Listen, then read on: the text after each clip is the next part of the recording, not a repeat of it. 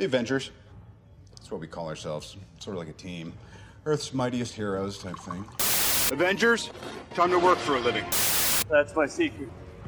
I'm always angry. I am on the side of life. You get hurt, hurt him back. You get killed, walk it off. I'm here to talk to you about the Avenger Initiative. I'm your host, Andrew, and I'm here to talk to you about the Avengers.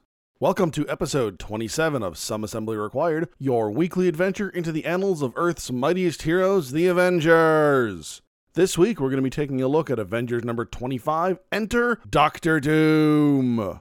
This issue is written by Stan Lee, pencils by Don Heck, inks by Dick Ayers, and letters by Sam Rosen, and it comes to us in February of 1966. So we made it 25 issues, everybody. Well, 25 issues of Avengers. Obviously, we are on episode number 27, so we have had a couple of other tie-ins, and we've got some more coming up about 2 months or so, actually. A little ways to go. My point is, we have made it 25 issues of Avengers so far. It's pretty good. Only about 475 to go, not including West Coast Avengers, New Avengers, several other volumes of New Avengers, several other volumes of Avengers. But stick with me. Stick with me. We'll get somewhere. So, taking a look at the cover this week, it's a nice cover. Colors are pretty good. Doom looks fantastic, although we don't get to see Doom's face. The Avengers look a little wonky, though. They're doing some weird surprise body motions. It really looks like some kind of oddball dancing from the 1960s, which, this is the 60s, so maybe it is. Having a dance-off with Doctor Doom, that could be fun, right? I mean, we saw it in Guardians of the Galaxy, right? Star-Lord tried to have a dance-off with Ronan. Why can't the Avengers have a dance-off with Doctor Doom? I don't see the problem with that. My other thought on this one, though, is that especially Hawkeye on this cover, but the Avengers in general, they look a little bit rushed. The detail that we've come to expect isn't quite there. Hawkeye's missing pupils. It's just a very sketched out version of the character as opposed to a full fleshed out version, especially when you compare it to like Doctor Doom over here on the other side of the cover, who just looks spectacular. The armor looks so cool. That was just really well done there, I gotta say. I do enjoy the colors on this cover, though, too. It's a very appealing, very eye-catching cover. It's also fitting, being that this is issue number 25. This is Doctor Doom's first appearance in the Avengers. Now, way, way down the road, there'll be an Avengers 1.5 issue that's released sometime, I think it's the late 90s, where the Avengers will actually fight Doctor Doom. But technically, this is Doom's first appearance in our book, which is good, because it's a milestone book, 25 issues. Let's mix things up a little bit. Let's have a little bit of fun, and Doctor Doom is a great choice. We start off with our customary splash page, which picks up effectively from the end of the last issue. We see Doom looking in on one of the last panels from issue number 24, once the Avengers have been returned to the 20th century by Kang. One thing we discover right away here is Doom is one of the biggest voyeurs in the Marvel Universe. He'll say in a page or two here that he can spy on anyone at any time. Because that's not creepy at all. A dude behind a mask with a hood, sitting off in some European country watching you on a big television screen. I'm creeping myself out on that one. I do really like the art on this page, though, especially the, I'll call it duplicated panel, but the incorporated panel from the end of the last issue. It's just very fine lines, really clean, not typically what we have seen. I think it's a little bit finer and a little bit more delicate lines than we've seen previously, but it's really nice.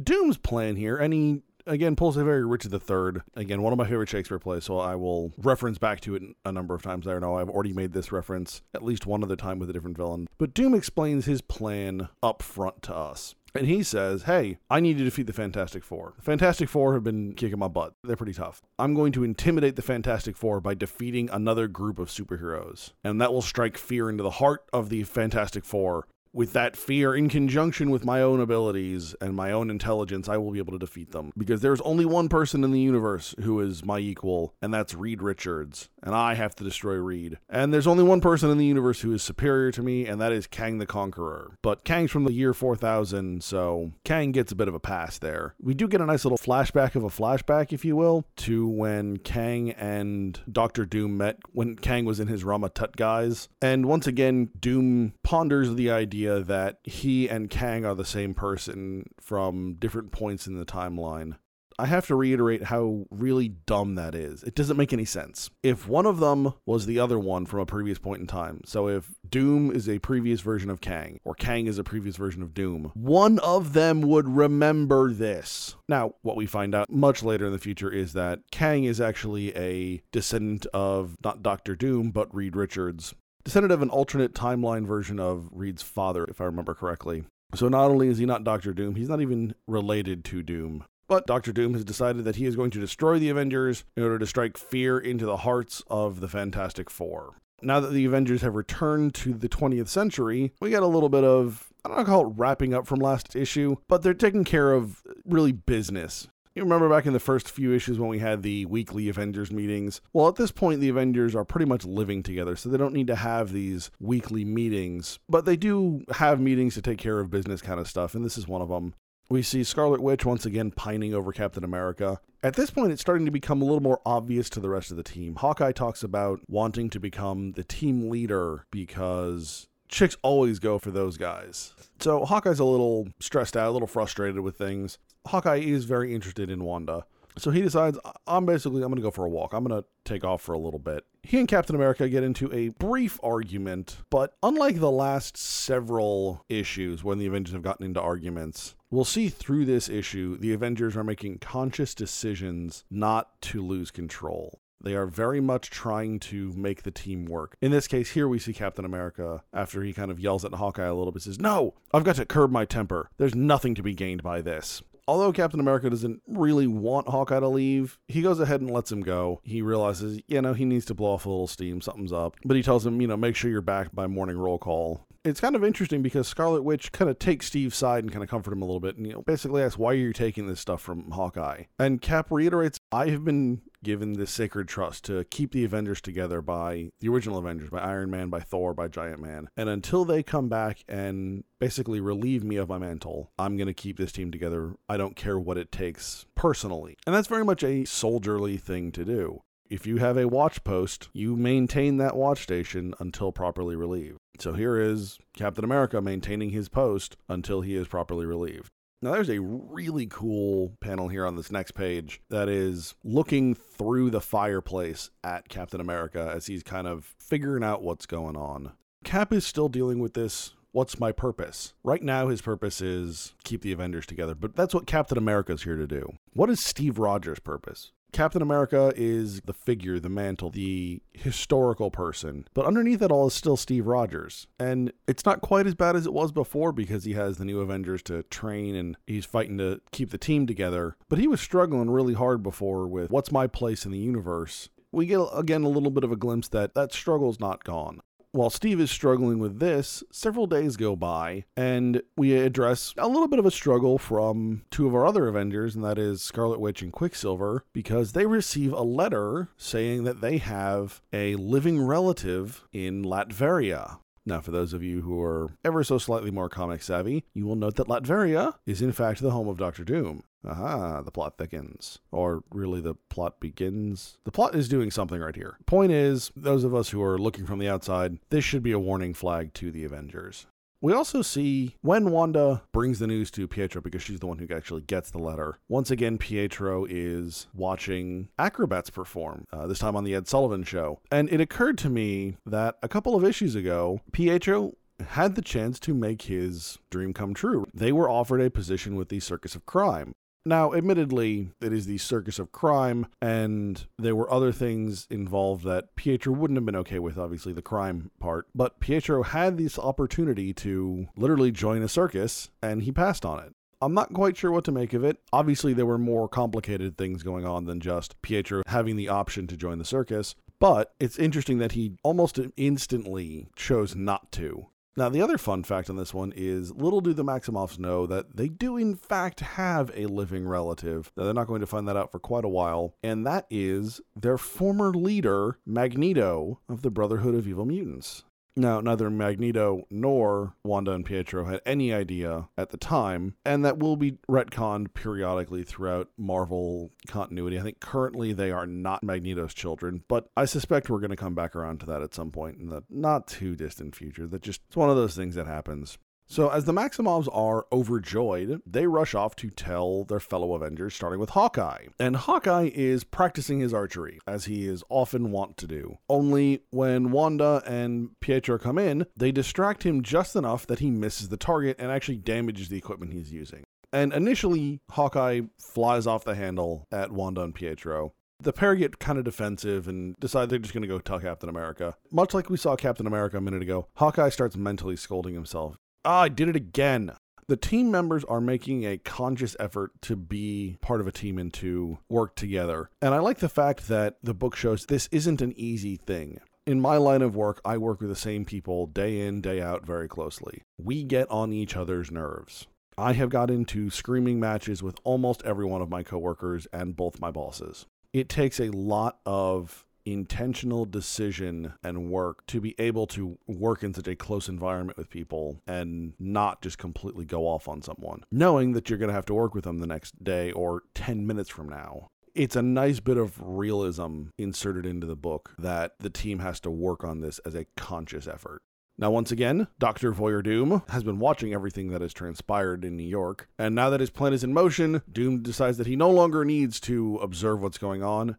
Instead of turning off his equipment, he actually blows part of it up. I understand that Dr. Doom is a man of excesses, but that seems like a little bit much. I'm sure he put a lot of work into building that, and now he's just going to be pissed off later that he destroyed it. But as a result of his good mood, Dr. Doom decides to take a walk through town, because again, he is the leader of this small country, Latveria.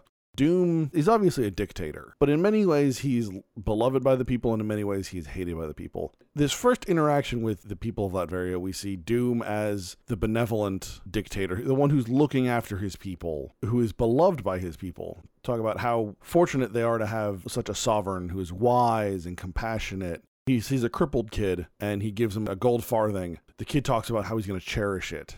Even in this, though, we see there is one person who doesn't feel the same way about Dr. Doom. Doom kind of senses that these people are out there. But in Doom's mind, it doesn't matter. He'll deal with this later. Next thing we see is the Avengers arriving in Latveria by train. Again, this is the 1960s. It's Europe, Eastern Europe especially. Travel by train is a pretty common thing. Quite honestly, in Europe, travel by train is still very common. In certain instances, travel by train here in the United States is very common still, especially if you live in the northeastern corridor between like Washington, D.C. and Boston. It's a very easy way to travel. But I like the fact that we see this kind of thing. It's very of the time and very fitting for the time and place. Again, that's one of the things I enjoy probably most about comics of this era, is you just get these little reminders of, hey, these are still American superhero comics, but things have changed since then, and this is just a nice reminder of what things were like at that time. However, once the Avengers arrive in Latveria, they are immediately taken into custody. Of course, this doesn't last very long, because the Avengers finally realize that Latveria is ruled by Dr. Doom. Once Captain America realizes this, the Avengers decide it's time to get out of Dodge, and they break themselves out of jail with almost no effort thanks to Scarlet Witch's hex powers being able to break the lock open. And they immediately depart, although it's funny because they're arrested in civilian clothing and put in jail in civilian clothing, and when they break out of the jail, they're in their costumes. I don't know if they were wearing them under their clothes or whatnot. Again, this is the 1960s, so you travel in very nice clothing. The men are all wearing suits and overcoats. Hiding their costumes underneath wouldn't be that big a deal, but it's just always amuses me that they're in civilian clothing one panel, and then the next panel they're in costume. As we see, though, going through the book here, this is actually all part of Doom's plan, which is fantastic because it's one of the great things about Dr. Doom. There are always so many layers to his plots and his schemes. It wasn't enough for him to just arrest the Avengers and then kill them or something. He arrests them, expects them to break out. He then seals all of Latveria in basically a giant dome bubble made out of some kind of indestructible plastic. This is slowly going to turn the townspeople and the people of Latveria against the Avengers. They're now cut off from the rest of the world because Doom doesn't want them to escape. I kind of wonder if Doom let at least some of the townspeople in on things or not. After the Avengers get out, we see that there are two guards. One of them tells them, hey, go sound the alarm, the prisoners escaped. And the other one's like, it's fine. They're not going to escape Dr. Doom. So I kind of wonder, is the guard in on it? Is the guard not? Or does he just have that much confidence in Dr. Doom's abilities that it doesn't matter to him? The Avengers are never going to escape because it's Dr. Doom. The Avengers now find themselves in kind of an interesting situation where they've got to figure out how to get out, because they make it an attempt to physically break through the dome. Hawkeye uses his blast arrows, Scarlet Witch uses her hex powers at their max. They're not getting through. So now they've got to figure out how to get out. Of course, their first inkling is, well, a really stupid one, and they run right through the middle of town. If you're wanted fugitives in a small town, and from what it looks like, Latveria only has one city, are you gonna run through the middle of the city when you know you're a wanted criminal here? It's not like they're very well disguised either. I mean, they're in their costumes, bright colors, doesn't look a thing like normal clothing. It's very obvious they are who they are. So the townspeople come after them, because that makes sense. They see wanted fugitives, the Sovereign wants them, and the people in Latveria are all about doing what the Sovereign wants, so they're going after them. Quicksilver manages to keep the townspeople busy while the rest of the Avengers make their escape, and eventually Quicksilver catches up with them right in front of Dr. Doom's castle, at which time the Avengers make their way into Doom's castle, try and confront him. They need to get out of here. It looks like the only way to do this is through Dr. Doom, get to the controls of his big dome that he just put over the country, and try and get out that way. So the Avengers make a pretty good attempt at fighting Dr. Doom, but let's face it, Dr. Doom is one of the most capable villains in the Marvel Universe. The Avengers all attack Doom in various ways, and Doom is basically able to stop the Avengers with minimal effort. And when I say minimal effort, I mean kind of pushing buttons or pulling on his cape or things like that. Doom is ultimately capable, and he has this really great technology at his disposal. Doom is really unaffected by the Avengers, with one exception in that he takes out Hawkeye to start with. Hawkeye's the first one to go down, but Hawkeye manages to get back up, and he shoots an arrow at Doom that Hawkeye had originally designed for use against Iron Man. Remember, Hawkeye was originally an Iron Man villain. Iron Man wears armor, Doom wears armor, so it's a pretty good call on Hawkeye's part. And this arrow is particularly effective because it starts melting Doom's armor. Because of this, and because it would make him vulnerable, Doom runs off to swap out with better armor, basically. He's going to get rid of the damaged stuff and then put on something that's impervious to Hawkeye's arrow. So we see the Avengers kind of withdrawing, and Doom talks to himself for a minute and says, I underestimated the Avengers. They're stronger, they're smarter than I suspected, but I've still got them. I'm still going to get them. At this point, I'm sitting here going, you say you underestimated them, but you're still underestimating them. At this point, they have faced off against several fairly potent enemies, especially Kang, and they've made it out in one piece. Doom has seen this. It really reinforces a pattern that we've seen since the team had their lineup change, and that is that different villains have tried to take advantage of the team losing what is perceived to be the team's heavy hitters. Thor, Giant Man, Iron Man, and that for the most part this is really a team of only kind of powerful people. Captain America at this point is generally considered not to have powers. As time goes on, the super soldier serum will tend to be viewed more as a superpower because it gives Cap more stamina, more strength, ability to take a beating basically than a normal person. And Hawkeye's uncanny ability with a bow will be attributed to him having a different sense of things than other people. So it's not quite a mutation, but it's a small superpower.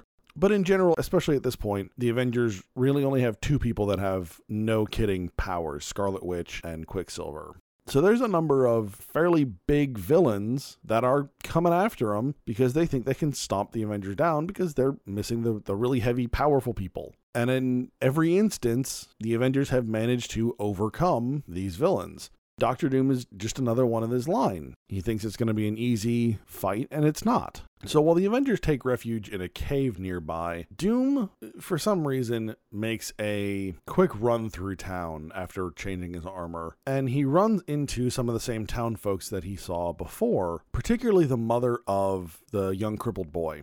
She says that they have found a cure for her son, but that the surgeon is leaving for America soon, and that they need to hurry in order to get their son treatment before the doctor leaves. They beg Doom to open up the dome so that they can go to, pretty sure it's Zurich, but it's Zuroch. Anyways, they want to take their son and get him healed. And they think Doom is going to be understanding of this. One, because they think of Doom as a very compassionate sovereign, but also Doom said when he gave the boy the coin, I know what it's like to be crippled. So, if that's the case, then obviously Doom would be compassionate and understand why they would want to get him this treatment. But instead, Doom just blows them off. It really changes the opinion of a number of the townspeople. Even though some of them acknowledge that what just happened was messed up, they're still in awe of Doom's power that they don't want to do anything about it. One of them says, "Say no more, good woman. If the master should hear you." It's very much the historical definition of the benevolent tyrant. He's beloved by his people, but at the same time is very much uninterested in his people's welfare and their well-being.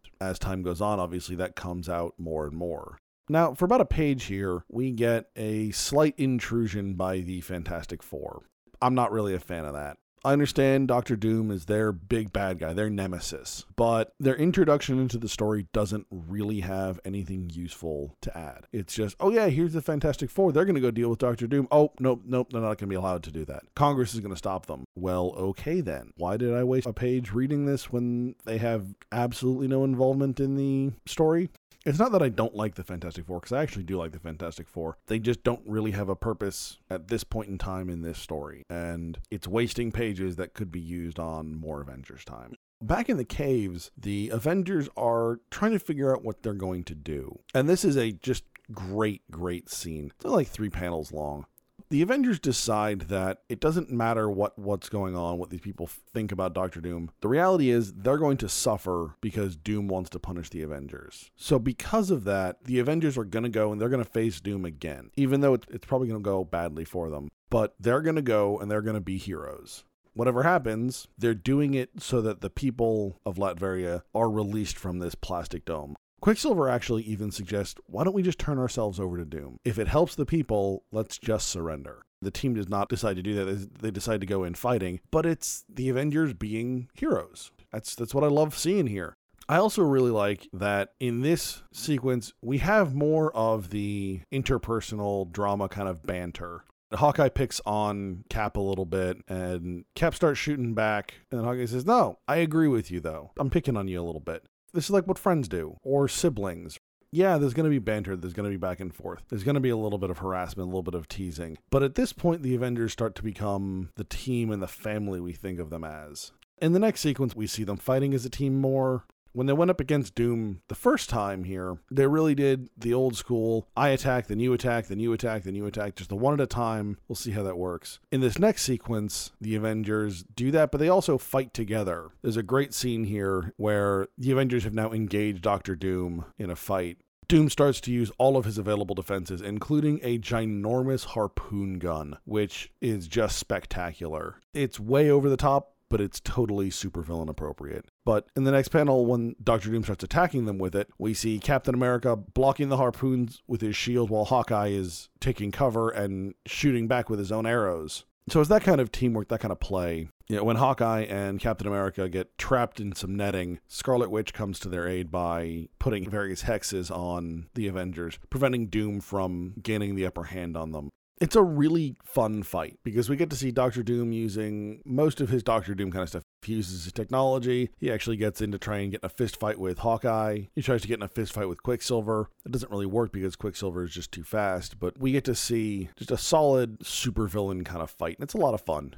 The end of this issue, though, is kind of lackluster. There really is no true resolution here. The Avengers fight with Dr. Doom for a little bit. They get Doom kind of stunned, and then they slow him down with a sneeze gas arrow. Sneeze smog arrow is what they call it. And while he's having this sneezing fit, they activate the control to lower the dome and run away. The Avengers are able to escape. Now, obviously, Doom's plot has been foiled because his plot was to defeat the Avengers in order to intimidate the Fantastic Four. So in that regard, there's resolution that Doom's plot has been foiled. But the reality is, Doom hasn't been really stopped. The Avengers were able to just make a strategic retreat. There's a lot that's still kind of out there for this particular match, we'll call it. Overall, what did I think of the issue? It's a fun issue. Bringing Dr. Doom in for a 25th issue milestone kind of, not extravaganza, but something a little bit different, a little bit of fun. It was good. You know, when I look back at the last 25 issues of Avengers and I think, is this really any kind of important or key issue? No, it's really not. It really doesn't have much bearing at all on anything else that's going on. It's a one and done, which is always fun. It's well done. The art is really good, but it's otherwise a fairly unimportant issue. It kind of just transitions us from the last couple of issues with Kang into the next few issues where we have the return of Wasp, and at this point he'll be going by Goliath, but Wasp and Giant Man.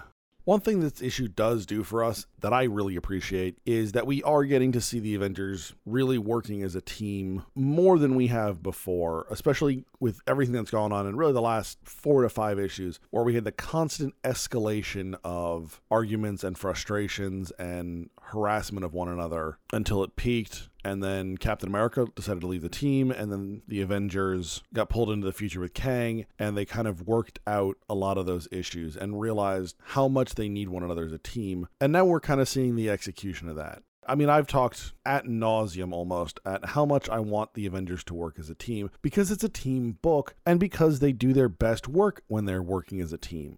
I mean, in this issue, we saw when the Avengers fought Dr. Doom, one person, then one person, then one person, then one person, they got their butts kicked. When they worked as a team, when Captain America was giving cover to Hawkeye so he could attack, and then Scarlet Witch had their back, they overpowered Doom. They overcame all of his advantages. That's what I want to see. That's what the Avengers are here for. As a team, they are here to fight those battles that individual heroes can't take on. That's why they came together in the first place, because none of the single heroes could deal with the Hulk and with Loki at the time. And time after time, the more they work as a team, the better they do. Lastly, I just want to remind you guys that I will be hosting a panel at the Tidewater Comic Con in beautiful Virginia Beach, Virginia on May 13th and 14th. I don't have the panel time or date yet, but as soon as I get those, I will let you know. I will be talking about the brief history of the Infinity Gems.